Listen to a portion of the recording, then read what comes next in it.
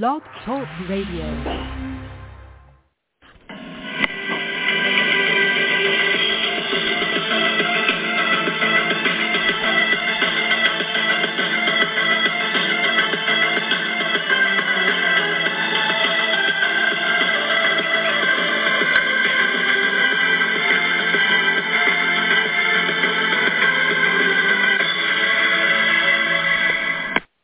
Good evening, ladies and gentlemen, and welcome to a special edition of the Feuerstein's Fire American Soccer Show. Tonight we're going to talk about an issue that's been going on in the National Independent Soccer Association, not just with one club, but apparently now with the league as well.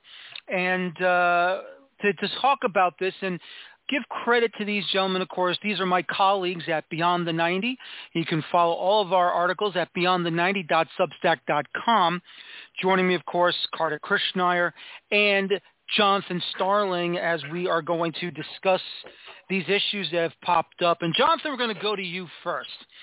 Obviously, you and Carter have been paying attention because you guys are in the state of Florida. You're in Jacksonville, and Carter is in South Florida, near Fort Lauderdale and Miami. But, you know, this issue with Club de Lyon, ever since they became a pro club, has really been troubling, and it's just been hard to watch what their issues have been from, I guess, the moment they became a professional side. And please share with us your thoughts. I can't say I'm not surprised, considering all the conversations that I've had throughout the years with our good friend Carter Krishnaiyer.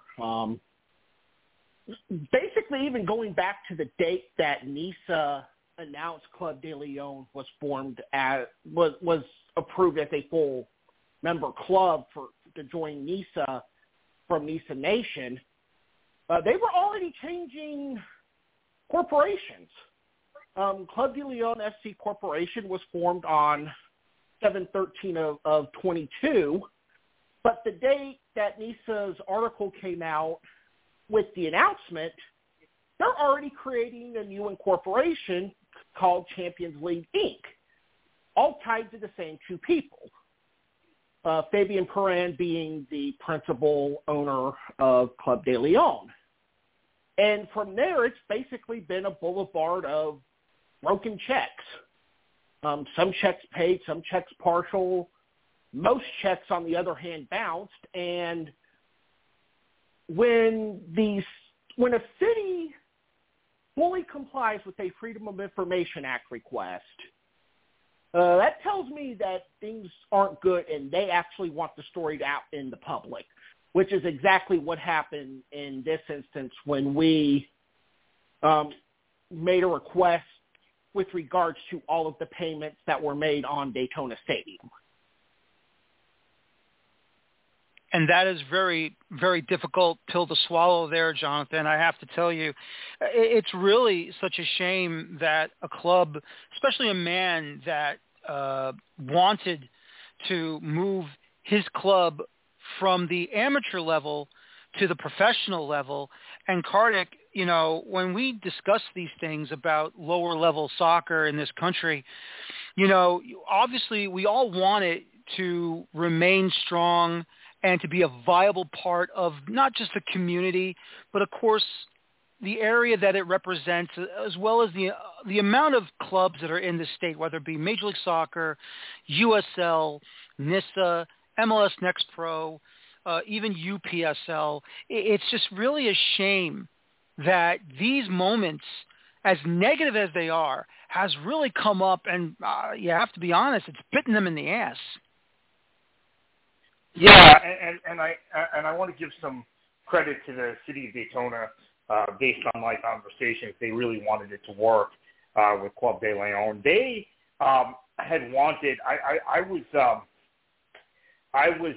on the periphery of an effort to bring pro soccer to Daytona in the latter part of the last decade. That would have also been NISA, and then the Daytona Soccer Festival. I had some preliminary conversations with them about what they were doing, and they, of course, brought the Orlando Pride to play a game against Racing Louisville in Daytona at the racetrack on July 4th. But there's been a hunger for soccer there, so I want to pay some tribute to that city.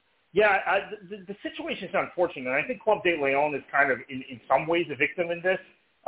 We can discuss that as we go forward in the evening. I think there is a lot right now in NISA that needs to be fixed, and NISA was an entity that we were very hopeful about. It was going to be an independent soccer association of leagues, potentially outside of MLS, outside of USL, using some more, using different principles, right? Different organizing principles around the sport in terms of club independence, clubs owning the league, having no restriction on where clubs could operate based on there being another team in that league, in that market, or those sorts of things. That having been said, none of that has played out. Okay, NISA's rhetoric has been fantastic, and I understand why there are, although there's a dwindling number of these people, Daniel, but there are some adherents to the view that NISA is the great hope for independent soccer, or more broadly for soccer in this country on the men's side. They're starting a women's league next year, which hopefully will be more successful.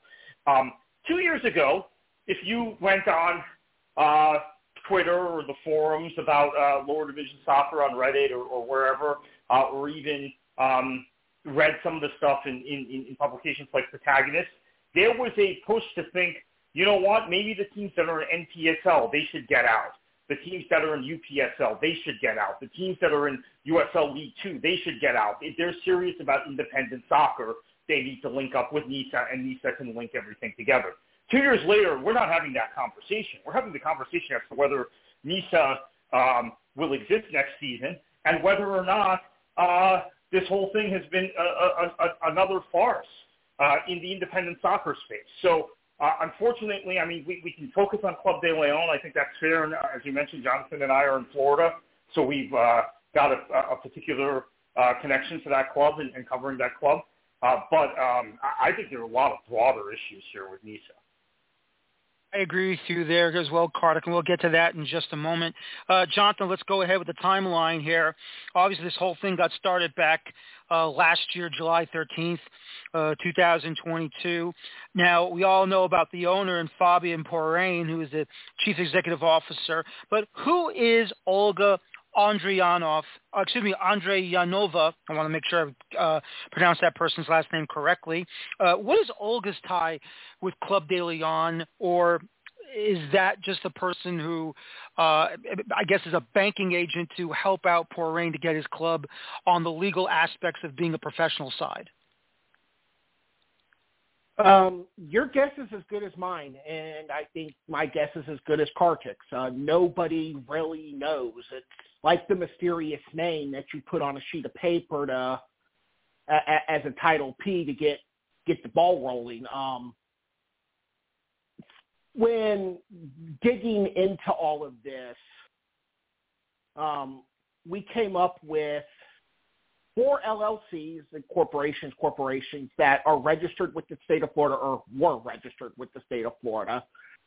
The only one that was making payments to the city of Daytona only lists Fabian Porain as an officer.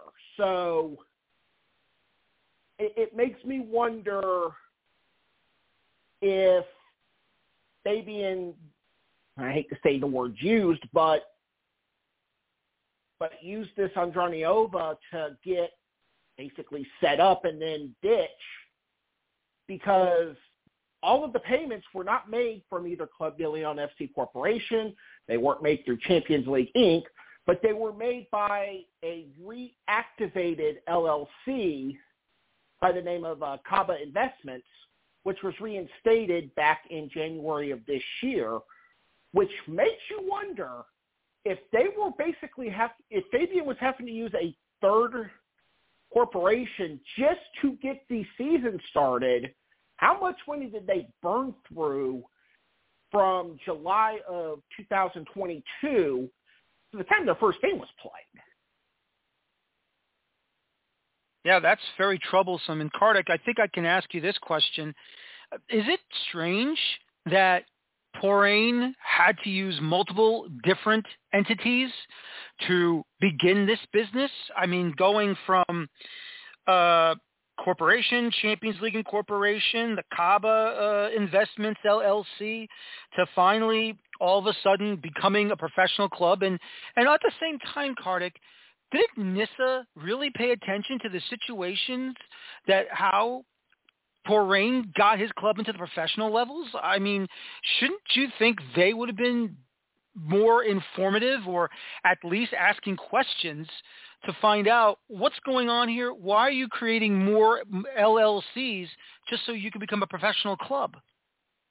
Yeah, that's all a very good question, because I mean, the way, based on the way my reading of the situation, one of the things that's pretty clear to me is that NISA one really kind of urged Club de Leon and Foran to go up quicker than maybe they would have anticipated, or they should have, clearly, right?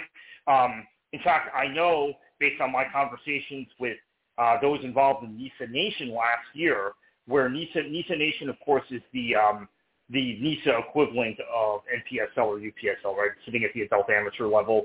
Although I should mention NPSL is the league that actually has the designation as the Premier League or top flight league from USASA. But ostensibly, NISA Nation's at the same level, right? Because we don't really have a pyramid down there. But as you know, Daniel, because you cover NPSL closely, it is actually technically the Tier 1 league at the adult amateur level. So if you want to accept that, then NISA Nation is a tier below, would be in Tier 2. So my understanding from talking to people at NISA Nation is that this club was not ready. They didn't have the investment. They didn't have the infrastructure, even though they had a lot of promise. They did really well in the NISA Independent Cup. They had done really well in NISA Nation competition. They had done well previously in UPSL, and that they had a good core of academy players or local players. But that really should have been another year in the amateur ranks. But NISA needed the teams in the pro level to be sanctioned. So there was some effort made to pull this team up, and the idea of using different entities is really strange to me in terms of running through money in different entities before you start. It's possible that there was some money owed from one of the other entities to a venue or to a vendor. That's why typically you do that. So let me give the example, since we're speaking of NISA, of what happened with Stumptown, the Charlotte-based team in the league previously, where Stumptown, the initial Stumptown entity owed a bunch of money to a bunch of vendors.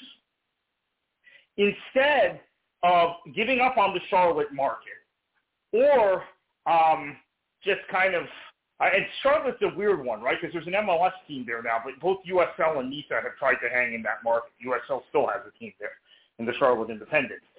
NISA folded one Stumptown entity and created another one. And my understanding is this was done very much at the league level. This is very much directed at the league level. The new Stumptown entity came in with a clean slate with on paper different owners that then didn't owe any of the liabilities that the previous Stumptown entity had. Now, I think Club de Leon may be a little different because Fabian Poran is involved in both, although I'm not sure they wanted to give the appearance that he was involved in both. So that's another question. But I do think ultimately we are looking at a situation where this could be a NISA play. And Jonathan, obviously, Porain tried to make a payment that was dated on for two games, for April 14th against the Savannah Clovers, and then another home game against the LA Force on April 29th. That payment was made on April the 11th, and Bank of America, or I guess a bank in Daytona, when they delivered the check, it was dishonored by the bank, and obviously more issues came around. Now, obviously there was a new check being made there on April 25th of a Bank of America's cashier's check, even though they made a large payment, still they owed $444.60 for the next one.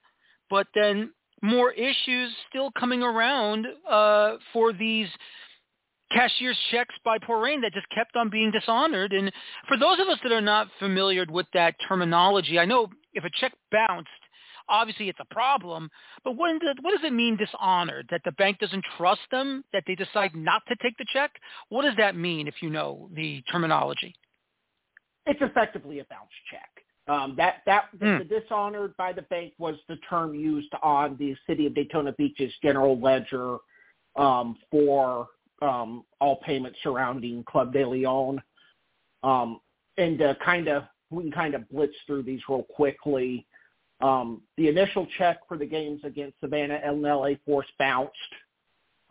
They partially paid for the game against Gold Star. They partially paid again for the game against Albion San Diego, the first game on May 30th. That check also was dishonored / bounced.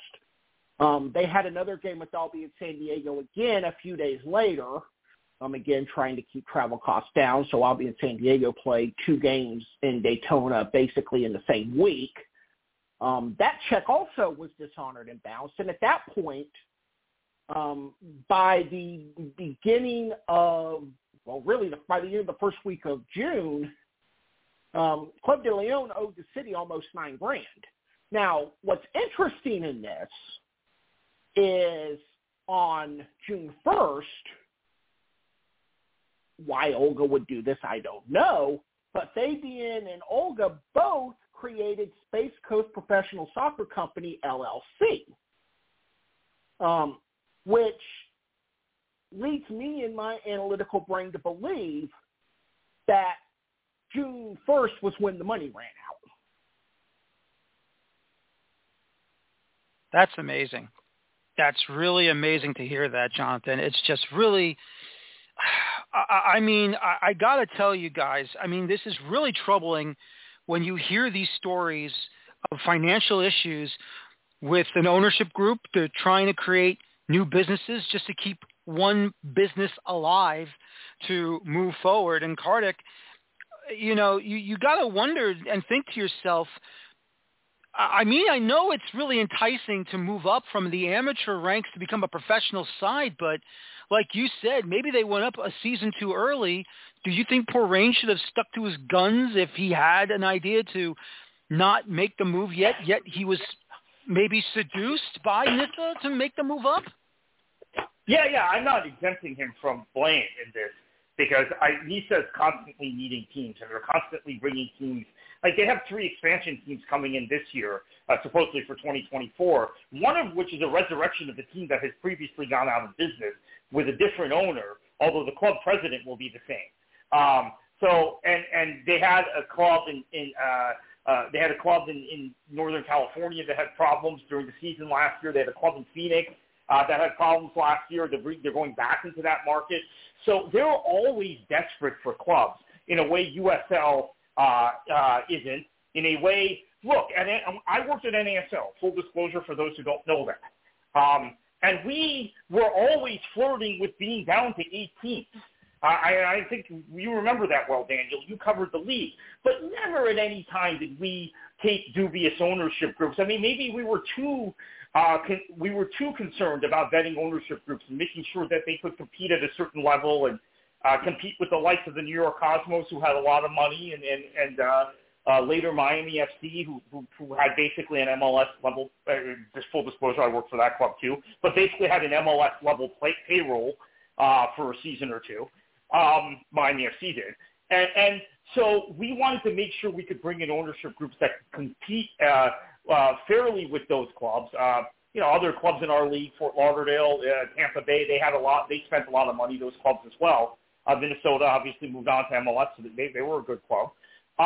So we didn't go around picking up teams and we had a working relationship with NPSL, but we didn't keep trying to tempt NPSL teams up in order to meet the numbers. The only team we brought from a lower tier into NASL after we were sanctioned. Now, there was stuff that went on before in 2010 to try and get clubs so that we could get initially sanctioned. But after we got sanctioned, after we kicked the ball in 2011, the only club we did it with was the Ottawa Fury, who were an active team in PDL, which is now USL League 2. And they were a strong organization in the USLW League also with their women's team. So they were a built-out organization. We were able to get enhance their ownership group and bring them into NASL. That's the only time we did that in 7 seasons.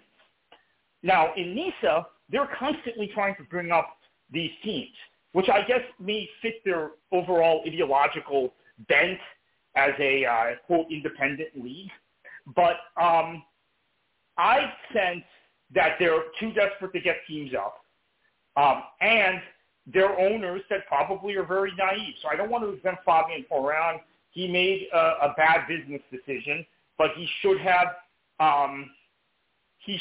talked to other owners. He probably should have talked to people who could have been cautious about this project and how difficult it is to bring a team into the third division level. I mean, the jump from the amateur ranks to Division III can be done successfully if you have a run-up and if you have a plan, a long-term plan. So a good example is a little north of Jonathan, just about 100 miles north of him is a club called Tormenta, Statesboro, Georgia. They had a really good kind of semi-professional team. They came up to the professional ranks, and now they built out a full academy around it. It can be done if you have a plan, but I think Club de Leon didn't really have a plan. Maryland Bobcats, we know, they're still in business. They're still very competitive. I think they have a good team on the field, but we know that they had they were audited by the USSF last year. So there are a number of examples where this doesn't work. Not everybody can be Chattanooga or Detroit. There seems to be this thing, and I'll close in a minute on this, Daniel, but there seems to be this thing in lower division soccer where everybody, just from my conversations and my relationships with people, everybody wants their club to be Chattanooga, and everybody wants their club to be Detroit. And yes, there are opportunities for other cool stories and projects that are built that can look like Chattanooga FC. But more often than not, you're going to look a lot less like Chattanooga and a lot more like how Club de Leon has ended up. So it's a cautionary tale. You're selling a dream, but you have to be smart about it. Absolutely. Once again, I'm with Carter Kirschneier and Jonathan Starling from Beyond the 90, my colleagues at Beyond the 90 at duds.substack.com. Read our articles on American soccer as well as local soccer from our regions as well. Jonathan, back to you. Obviously, it looked like that the banks were somewhat sympathetic sometime around July of this year, and they reduced some of the payments. I guess one payment was sent back due to lighting issues at the Daytona Stadium. But then when the amended payment schedule was brought back into play, again, checks were being dishonored. And it's just been really a very hard pill to swallow for that club when you're looking at their current situation of either having checks dishonored or just not being on time, I guess, or having the financial means to give that money to those vendors who run the stadium and other things involving these home games for Club de Leon. I will just flat out say the city of Daytona, as Kartik mentioned earlier, basically bent over backwards for Club de Leon. The original rental fee effectively was cut almost in half, from around $4,500 a game to the time when in July they reduced it down to $2,680 a game. Now that was also contingent on payment being made before the game kicked off. To mention the game that the fee that you brought up on June 10th, that game against Michigan Stars ended up being canceled because of weather. That was just one of those nights where lightning and Mother Nature in the state of Florida won out. Ironically enough, of all the professional league games, that's the only game this year where weather has actually won. There were quite a few games in the summer leagues, but that's a tale for another day. So the city, I think, was generous in returning that rental fee, even though, I mean, they had full use of the stadium the whole night. But like you said, July 12th, the city emails Club de Lyon an amended schedule. After they went ahead and paid for the game against Maryland Bobcats on July 12th, basically $26.80 a game was the new fee, and the first two payments had to include an additional $47.41.24 to eliminate the balance. And at this point, it's where it gets extremely hairy. The first payment was due August 18th because, again, and the NISA scheduling is something that I just find absolutely bonkers. Club de Lyon's technically last home match would have been June 10th, the game that got postponed. They were then on the road until July 12th and were then on the road again until September 1st. So basically, Club de Lyon had plenty of time to find a way to make a payment. But at the same time, if you're on the road for weeks at a time, ticket sales are still, primary revenue source.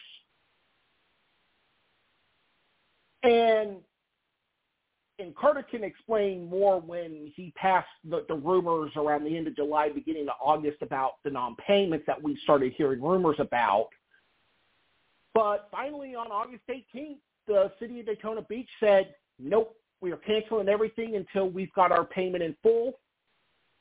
And this is where I think if Fabian Perron may have signed his name Olga, he may have had a little bit more leniency, because he then sends an email on August 21st. The email address is irrelevant. The name on the email address is New Ownership. So how can it be New Ownership if you're still signing the email with the name Fabian? That's where I think his fatal flaw was, because at that point, the city moved very quickly to say, nope, you're paying everything up front and everything ahead of time as agreed. And then on August 24th, which I think was ultimately the kill shot from the city, Club de Lyon was told cashier's checks or checks will no longer do. It's going to have to be a money order. Lends to their belief that they knew if a check was to show up, they weren't getting paid. And on the 29th is when the city discontinued any relationship with the club. And that's a shame right there, unfortunately, because it looks like poor Rain put himself into a corner, or he painted himself into a corner, it looks like. And Cardick, obviously, certain issues popped up for the league. I know they had to postpone a match. They had to move a home match for Club de Lyon to Chattanooga because they were playing Chattanooga FC, supposedly in Florida. That had to be moved back to Chattanooga, Tennessee. They awarded Flower City Union out of both Syracuse and Rochester a 3-0 forfeit victory because they were supposed to go down to Florida to play against Club de Lyon. And from that point on, Cardick, when you see this whole entire mess unfolding in front of you, in front of Jonathan, what does that mean to you personally when a club, especially a club in your state, is just not meeting the demands that not only the bank expects, the city of Daytona expects them to move forward with their agreements and, right the ship, so to speak. What does that mean to you personally when they've been a big disappointment like this? Yeah, it's really disappointing, and it's I said earlier, bad for the sport and the state, and I think it makes it more difficult. Let me tell you why it's a huge deal. Apparently, I don't know what the situation was with players getting paid or not getting paid, but it's important. It's great work Club de Leon and Fabi and Coran have done in terms of allowing local players to have a window and have an opportunity in a professional league like NISA to showcase their talents, and some of them have had an opportunity to move on. But it is going to be that much more difficult for the next guy or gal who decides that they want to start a club in Central Florida to go a professional club because, again, part of what I stand for is not is preventing MLS from having a monopoly over the sport in this country. So there are some people who are listening to your show right now, Daniel, who will say, "Oh, well, Orlando City is around, and Orlando City can handle it all." Right? Because we see how many great academy products Orlando City has produced, right? They're in year, what are they now, in year 9 in MLS, and they've produced maybe 2 guys of note out of their academy. So let's be honest, okay? And Central Florida is one of the most, one of the richest areas for players. And Orlando City the academy itself has been kind of a vagabond academy. They've gone from Monte Verde Academy in Lake County down to Kissimmee. They were at Lake Nona for a little bit. So, you have to have competition. You have to have other people developing players. You have to have other entities scouting and developing those players and giving them another path, which isn't through an MLS academy or through some elite youth club. So I really love what Fabian Ferran was trying to do with Club de Leon. My concern is the next guy or gal that wants to start a team, it's going to be thrown in their face. Well, we're not going to rent you this field on credit because of what happened with Club de Leon. Then the stadium, let's say they want to go play in Sanford or they want to go play in Austin Tyndall Park in Kissimmee. No, we're not going to rent you the facility. And then they want to go recruit kids and they want to go try and qualify for U.S. Open Cup. No, there's going to be another hurdle there. So all of this stuff is really damaging. I can tell you this even from the perspective of having worked in NASL and then worked for the Fort Lauderdale Strikers, who were, when I worked in NASL, one of our signature clubs, right? It was them and the Cosmos, right? Those are your two, and the Rowdies, Tampa Bay Rowdies. Those are your 3 big clubs. But once Fort Lauderdale was sold to who we thought was a person worth $900 billion or $700 billion, something like that, but that person chose not to fund the team, and things went downhill, as you remember, and vendors didn't get paid, and people were stiffed, and I didn't sign an NDA, so I could say that I didn't get paid in full my final season with the Strikers, and I got paid late, and I never got paid in full for my work. Going back to some of those same people 6 months later for another club in the area, I couldn't get them to do anything with us. I couldn't get them to work with us, whether it was the hotel for hotel rooms for a visiting team, whether it was a vendor for equipment, whether it was the apparel company, whether it was the company that sold us our uniforms, whether it was the company that serviced our balls, whether it was the company that produced our matches for television. Nobody wanted to work with us again. And they said, we'll just wait for David Beckham's MLS team. Right? That was the attitude. So this is the damage that's done when you stiff vendors, when you don't pay people. You might be doing good things. I applaud Club de Leon. I think it was really important for soccer here in Florida what they were trying to do. But by not meeting their obligations, they had made it that much more difficult for the next guy. And I can speak to that personally because I've been through that cycle. I've been through the cycle of having people I had worked closely with, and I had nothing to do with them being stiffed by the Fort Lauderdale Strikers, slamming the door in my face 6 months later when I went to them for Boca Raton FC, or a year later when I went to them for Miami FC, which, by the way, was probably the best funded club outside of Major League Soccer at the time. They just didn't want to work with people again at the lower division level. And Jonathan, obviously, now that the door has been slammed shut by the city of Daytona, apparently Club de Lyon now goes to the Seminole Soccer Complex. But apparently there's even issues with them, I understand. Maybe not as major as what they've been going through with Daytona, but apparently there's been no assignment or no scheduling of any of their matches to be played at the Seminole Soccer Complex. What have you seen from that? Trying to reach out to Seminole Soccer Complex has been an experience in torture. I'd rather have all of my teeth drilled without the benefit of anesthesia because they're not responding to any requests for comment. There's nothing on any schedule outside of what is on NISA and Club de Lyon's website that the games are even being played at Seminole Soccer Complex. The excuse being used within the NISA community is that the primary field, which is Field 1, which is the one that meets the Division III standard, is undergoing field repairs. Well, that's pretty much used to anybody except for those within NISA,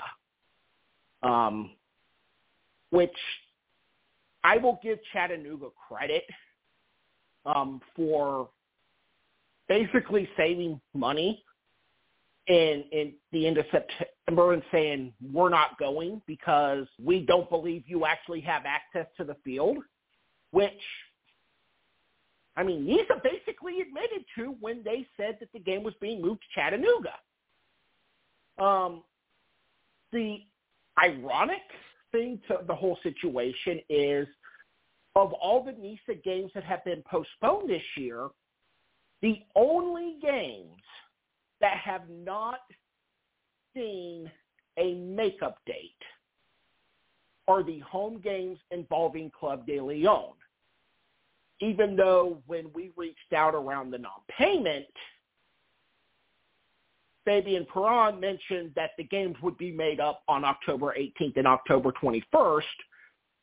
The only benefit is both games are against Michigan Stars FC, who they play tomorrow up in Michigan. My feeling on the matter is they're using the Seminole Soccer Complex name basically as a placeholder, and ultimately the 3 remaining home games for Club de Lyon are going to be noted as forfeits for the teams who they're supposed to be playing. That's just crazy to understand, and I just can't believe all this stuff has been going on. I guess not only behind the scenes, but in front of our faces as well, guys. It's just been really, really difficult. And Kartik, you know, we've already talked about everything that's been going on with this situation, and you've shared your expertise, and of course, when you were communications officer with NASL, part of Fort Lauderdale Strikers and everywhere else, with club soccer teams in Florida. Overall, I mean, what are we expecting here now? What is going on here that makes you think that, sadly, this could be a failure that has just completely blown up in front of us? Or shall we say, the giant sinkhole that will never be filled? Yeah, I mean, it's well, that's a good Central Florida analogy about the sinkhole. I had to do it. Yeah, in that part of the world, the sinkholes are. It's probably one of my enduring kind of horrific childhood memories was seeing a sinkhole in Winter Park when I was 6 years old, and just seeing, which is not far from. I mean, Winter Park is sitting immediately north of Orlando, for those who don't know. But yeah, I think that this is it has a larger kind of context that it's created, and it is one of several issues with NISA right now. Maybe another time we'll get into a little deeper into all the other issues, and I don't want to gloss over those because. Quite frankly, we would need a whole hour to go through those and go through kind of the history. But we are also, I'm going to just mention one issue, which is that this has happened just at the same time as we have learned that NISA has not paid the referees for a significant period of time. And I can report and have reported, and Jonathan has reported, based on our sourcing, that happened last year too for a period of time.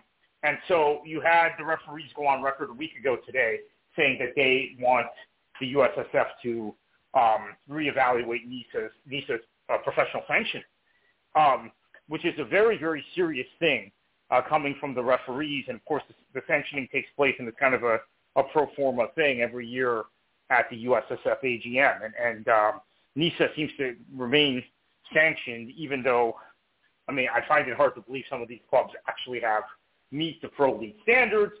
Granted, as someone who feels the Pro League standards shouldn't exist at all, I can't condemn NISA for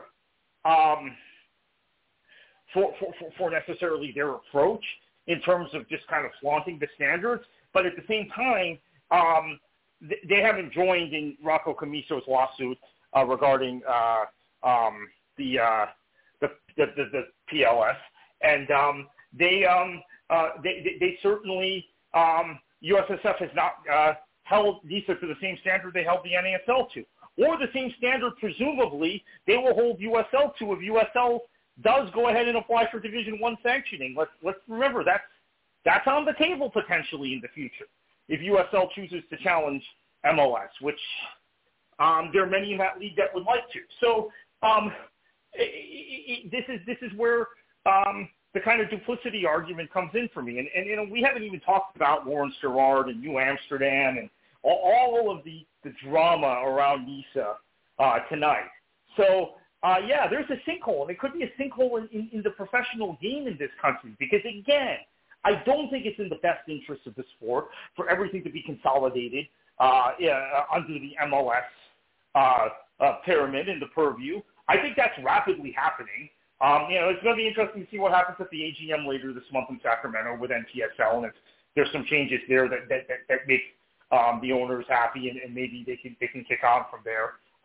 USL has a lot of internal issues, and I don't necessarily think it's healthy to have USL's model as the sole model for player development and the sole home for clubs and players outside of MLS. I think USL has a very important role to play, but they cannot be the exclusive anti-MLS, if you will, or exclusive other path. So the sinkhole, you used the sinkhole analogy, I think it will be very, very large and very real if NISA doesn't get its act together. And I think this is it. Like, they have to get their act together now. They need to not have more clubs like Club de Leon and whoever else. You know, we could go every year. There have been two or more. I just mentioned New Amsterdam. I mentioned Stumptown earlier. Right? You know, we could mention Bay Cities. We could mention Valley United. Right? We could mention what was that club in Syracuse last year? I can't even remember their name. Right? I mean, we could mention. Yeah, Pulse. Right? Yeah. So they need to get their act together. They need to buckle down. They need to pay people. There were vendors from last year I can report that that were never paid by NISA, that were stiff. They've got to do business properly. That means pulling back for a year and saying, okay, maybe we can't play next year, or we can only play with 6 teams. Hey, USSF, give us a waiver. You know, they gave USL the old USL. Help me out here, Dan. What was it called? USL Second Division, right? USISL. Well, no, but the USL League in 2010. Remember the league that Maryland, Real Maryland Monarchs played in, and Charlotte Eagles, right? They got a waiver for 1 year with 6 teams. Do you remember that? So it can be done, and that was a 3rd division. So maybe that's what NISA has to do. The Pruchas and Bob Friedland go to Sunil. Well, look, if Sunil were still running the USSF, we may not have some of these problems. That's a topic for another day. I mean, the current leadership of the USSF is out to lunch. But go to Cindy Cohn and say, look, you know, we're trying to do this right. Maybe we've overextended ourselves. These are our 6 real teams, right? Whoever they are, Albion, et cetera, LA Force. We have 6 really good teams. Give us a waiver for 1 year. This is for the best for soccer, and hopefully they'll do it. That's what they probably need to do at this point. Yeah, I agree with you there, Kartik. And this is the statement from the Professional Soccer Referees Association. And it reads to this: the PSRA is aware of new occurrences of the National Independent Soccer Association failing to pay match officials for game fees earned and travel expenses incurred while working NISA matches. Many officials have not been paid for any matches in almost 3 months, while others have been owed payments for over a year. A year, ladies and gentlemen. Based on NISA's numerous payment issues over the past 2 seasons, we are requesting the following occur. 1, NISA honors its legal and financial obligations by immediately paying all match officials to whom it owes money. 2, in the absence of that, we request U.S. Soccer pay match officials and deduct these amounts from NISA's performance bonds required via the professional league standards. In addition, we are calling for U.S. Soccer to re-examine professional league sanctioning for NISA. We do not make this request lightly. It is based on the numerous repeated instances across 2 seasons in which NISA has failed to make payments to match officials. It has become clear that NISA is not functioning as U.S. Soccer intends through its professional league standards. And Daniel, Jonathan, Daniel, let me jump in for a second and say that if there are those out there that are really big fans of NISA who think somehow Jonathan and I and you have an agenda against them, I will tell you, and maybe I'm to blame partly. Maybe I so badly want NISA to succeed that I sat on the information. I had known for a while that refs hadn't been paid last year. I never reported it because, I thought maybe it would damage the league, and this league is trying to do things, trying to do good things. But now that it's happened again, now it's open season. So for those who might be out there thinking we're out to get NISA, that's not the case. So go ahead. Sorry. No, absolutely not. Look, I don't want to go after them either, Kardec. I don't want to go get them. I mean, look, we all want, you, Jonathan, and myself, we all want these clubs to succeed. We want the sport to succeed. We have no issues with anyone whatsoever. But, Jonathan, if we're being honest with ourselves, and we're being honest with not only the American soccer audience, but the NISA audience, I mean, this is really, damaging stuff here.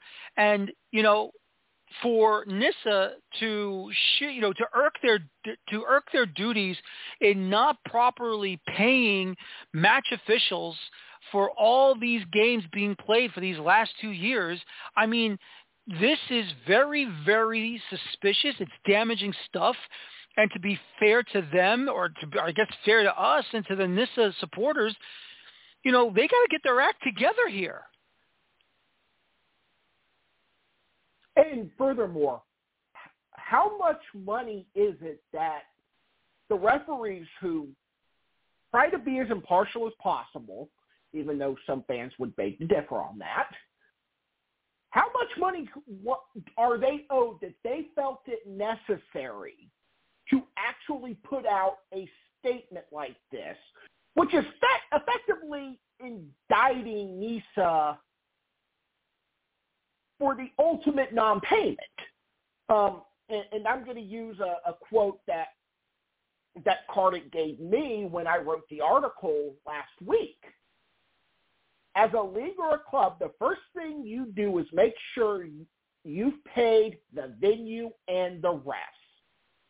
Well, Up to Lyon never paid the venue, or partially paid the venue, and apparently many clubs have stiffed a whole bunch of referees. And let's just be perfectly honest about this. These aren't the Tier 1 referees who we see in MLS or the occasional USL game. These are referees who are working through the ranks to try and get up to the next level. First off, you don't screw people over, period. But that's what the PSRA is effectively saying, is we're being screwed. And just to reference the performance bonds that they mention in their release, the performance bond for a Division III club is only $250,000. Multiply that by the number of clubs, that's $2 million in performance bonds. as I put in my article, if Club de Leon couldn't afford 10% of that performance bond, do they even have a performance bond? And quite frankly, my gut instinct says the answer to that question is no. I mean, this is really alarming, guys. And Kardec, I mean, look, Peter Wilt, as much as I give him respect for what he has done for American soccer, creating all these clubs, not only in MLS and USL and NASL at the time, he was a part of this NISA situation. Now, granted, he took Chicago House out of NISA because of the partnership he had with that owner, but still, though, I mean, they're still around, but only as an amateur side, and they're going through the amateur qualification rounds as we speak again for Open Cup qualifying. But you have to wonder now, do you think Peter Wilt was smart enough to get out of NISA anyway, even though it was an issue with a part owner or a person that he joined forces with to create his club, his Chicago House? Because right now, I mean, to me, they look like they are in serious trouble right now. Yeah, I mean, Peter is very savvy, and I'm sure Peter gave the league advice. Remember, as you mentioned, Peter's the guy who started this league, right? I mean, granted, some of the money was coming from Jack Cummings, who then passed away, which was really, a big blow for NISA. We have to remember that. And the Pooch family, who still control the league, along with their kind of quasi-partner, Bob Friedland, who runs LAFC, runs LA Force. I don't want to get too deep into why I call them quasi-partners. Maybe that's for another show. But I think Peter walked away once from NISA, right? And then he went and started Forward Madison in USO League One, which is fantastic club, great market, and then went and worked for the USO League office in Tampa for a little bit. Then he did the Chicago House thing, which I think was then an opportunity. Peter said, okay, John Pruch and NISA, they did get their league off the ground. So now that they've gotten their league off the ground, let me put a team in. Let's do something the right way here in Chicago. And it wasn't what he had expected. And look, I'll tell you this. I mean, I've had. I hope he doesn't get angry. I don't want to break anyone's confidence, but I've had. I don't think he'll mind. I mean, I've had long conversations with our mutual friend Eric Stover, the former general manager of Red Bull and president of the New York Cosmos, former GM of Red Bull New York, about the NISA situation, the year the Cosmos went in, and how the league was being run, and why the Cosmos opted to not play after that. It was entirely down to the league. So, and I think Peter came around to the same conclusion. So this is another problem. You can't attract high-level guys, okay? I think about the fact that one of the smartest guys, and I think one of the best guys in the sport in this country, is Michael Hitchcock, right, the former president of FC Dallas, who has now gone on to start about at least a half dozen teams in NPSL, right? And Hitch is the guy for me at the lower division level. We work closely with Hitch at the NASL. He did a lot for us doing club services. We contracted out to him. Our clubs that were struggling, we brought Hitch in. Hitch would send his guys who had been FC Dallas guys, who had sold tickets for FC Dallas when they built Pizza Hut Park, or had come from other MLS clubs. And we got the ball rolling in those places. Look at San Antonio, where Hitch's what he did with San Antonio Scorpions and NASL. There is a reason I believe Michael Hitchcock has kept every single one of his teams away from NISA. They're logically the type of teams. They're the type of teams NISA would want. So if you can't attract high-level people, high-level soccer people like the Peter Wilts, or you got Peter Wilt in, but he left. The Peter Wilts, the Michael Hitchcock, the Eric Stovers, all these people we're talking about who are high-level. Andy Smith, who's also connected to Michael Hitchcock, a guy that I think very highly of. He's starting a third division team. He decided to take that team to MLS Next Pro instead of NISA. Another high-level guy that would enhance NISA. The high-level soccer people who have experience in the game in this country have all been turned off NISA. And that's another big problem for me. And that's why I really don't know if they're going to be back next year. And certainly I think 2 years from now they'll be gone unless something changes pretty dramatically. I agree. And Jonathan, it's looking like NISA is going to lose Chattanooga FC to MLS Next Pro. I mean, looking at the list of clubs here, Albion, I don't know what Albion San Diego is going to do. I'm assuming LA Force, Maryland Bobcats, Michigan Stars, Flower City Union will remain. Gold Star FC Detroit will remain. I don't know about Savannah Clovers, but, you know, it's looking more likely, Jonathan, that NISA is very close towards the edge of, well, I don't want to put them into they're going to be failures, but, I mean, let's be honest, I think they're halfway into the hole. And I have very serious reservations either Michigan Stars or Gold Star Detroit are back next year.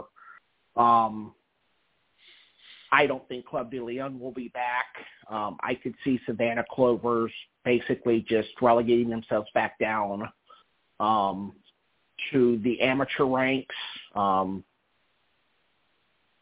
Quite frankly, I think that USSF, if they are actually going to follow their pro league standards, which, as Kartik said, we can debate the merits of those. I think all 9 clubs, and I think NISA as a whole needs to be audited.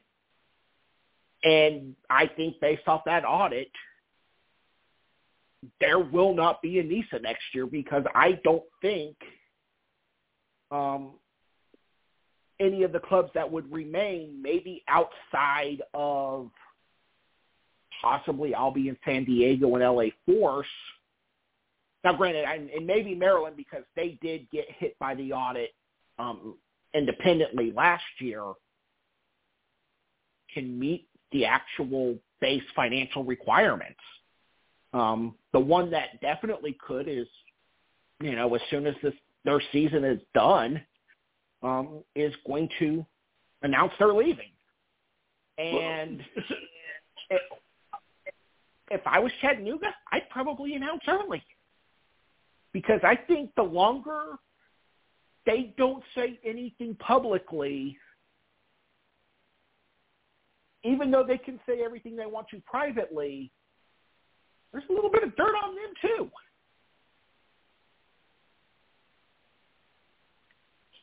I agree. So real quickly, Daniel, the point of Chattanooga, who are the high-level teams that have been in NISA during their existence? Oakland, Miami, Detroit, New York Cosmos, Chicago House, Chattanooga. Once Chattanooga goes, every single one of those clubs would have left the league. And that is a very damning statement. And like I've said earlier, Chattanooga and Detroit are kind of the models for everybody in independent soccer, and every single one of them will have left the league, every single one of these teams. So that says it all, really, as to where NISA is right now, and it's unfortunate. We're having this conversation. NISA Nation is a whole other conversation. You know, a lot of this could have been solved very early if, and I don't want to say it was all on NISA. I think there's some blame. There's plenty of blame to go around NPSL. They were very close to making an agreement in 2019, is my point, between NPSL and NISA, where they were going to work together. And it broke down. You know, the Pruch family had met with Cindy Sparrow and Kenny Farrell from NISA, from NPSL. They were close to a deal. It fell apart. But that deal falling apart then motivated NISA to mess around in the adult amateur space, where it's also not going particularly well. And I think the breakdown of that whole thing has caused all these problems. So it's, again, another point that maybe we need people to start getting along better in U.S. soccer and lower division soccer, and put their egos aside and make the deals for the betterment of the game. And again, I'm not blaming NISA completely for that. I think it's 50-50. I blame NPSL 50% for that. Obviously, NPSL is in a little better standing historically and just in general financially than NISA, so they're not suffering as much for the breakdown. But it still would have been better for the game if they'd gotten together.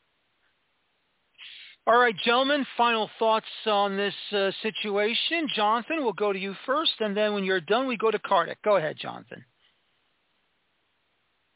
Kartik will tell you through the years that me and him have been friends that I have been very leery, especially after his experiences with the NASL, to dip my toe back into lower division soccer,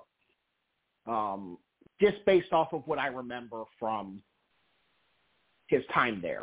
When he asked me to start covering the non-MLS professional clubs for Beyond the 90, I was very leery.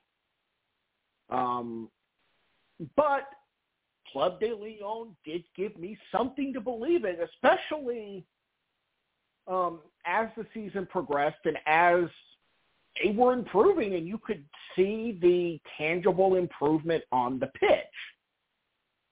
Unfortunately, the pitch is only half the battle, and as the finances now show, they never had the finances to make the jump.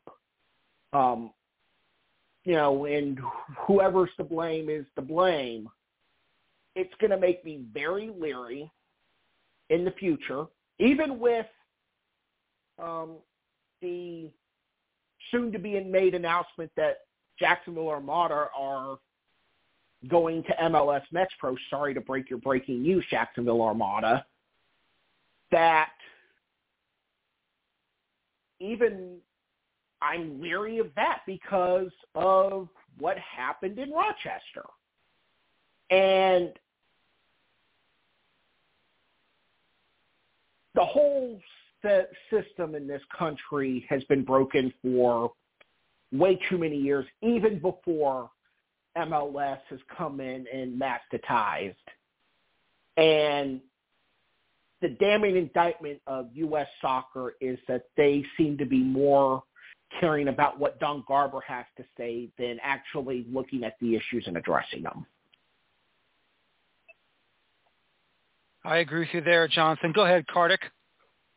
Yeah, I agree with everything Jonathan said and everything I said earlier in the podcast, which is in our show, actually, our live show. You can podcast this later, by the way, but in our live show, that basically we need NISA to succeed. We need somebody in that independent space. We need some entity that's going to link the leagues. We need some entity that's going to give opportunities to young players. Club de Lyon was a great story, as Jonathan said, on the pitch. Just fantastic what they've done. And how they've, you think of guys like Ken Lopez, how they have given those guys opportunities, and he's moved on apparently. He's not been on the roster for the last few matches. So I think he's moved on to probably a better club, probably abroad. So that is why we need NISA. That's why we need these leagues. On the subject of the game in general, I just mentioned this NPSL when Cindy and Kenny, Cindy Sparrow and Kenny Farrell met with John Pruch and Joshua Pruch and Bob Friedland in late 2019. If Sunil Gulati were still the president of U.S. Soccer, he may have tried to facilitate something. He may have gotten everybody in the room and said, "Let's work something out. Let's get this. Let's stop this feeding frenzy." Now, I had a lot of criticisms of Sunil Gulati. Like this is definitely a devil argument because as everybody knows, I was a vicious critic of him when he was the president of USSF. I still think he tipped the scales towards MLS. I still think he made a lot of mistakes.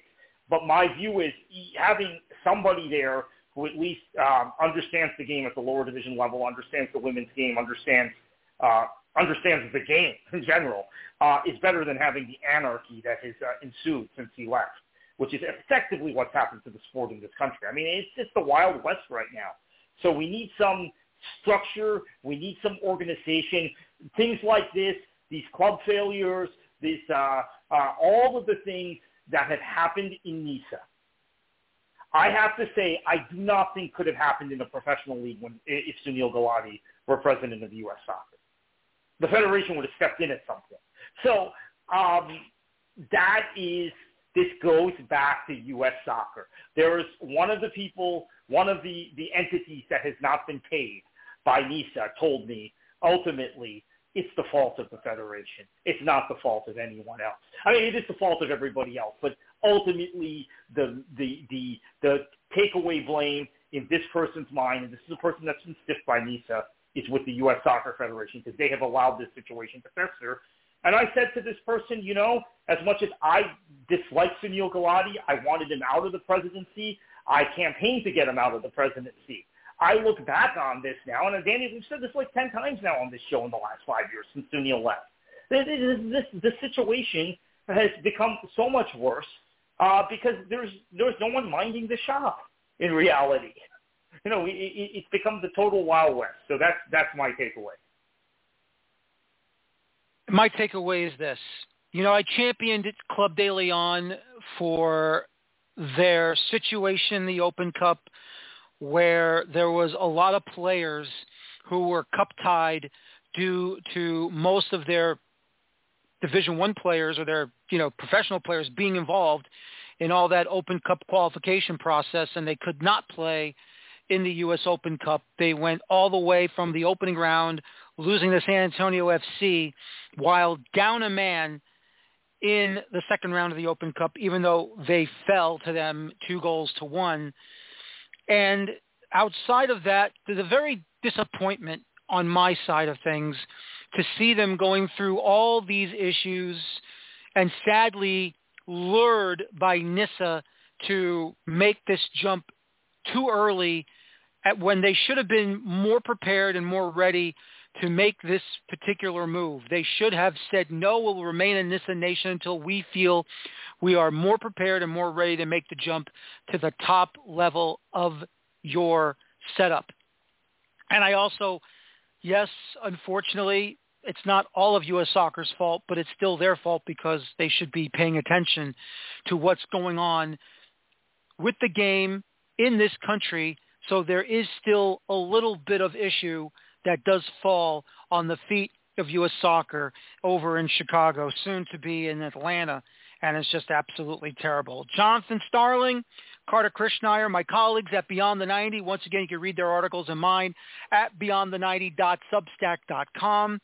Gentlemen, thank you for your time. Really enlightening with what you two have done on this article, on these issues with Club de Lyon and NISA. And all I can say is I hope that it will be a positive resolution. If not, I don't want to say it, but I think you all know where the eventual common denominator will be at the end of this current season. Thank you for joining us tonight. And once again, ladies and gentlemen, this has been the Feuerstein's Fire American Soccer Show. I want to thank my guests once again, both Carter Krishnaiyer and Jonathan Starling from beyondthe90.substack.com.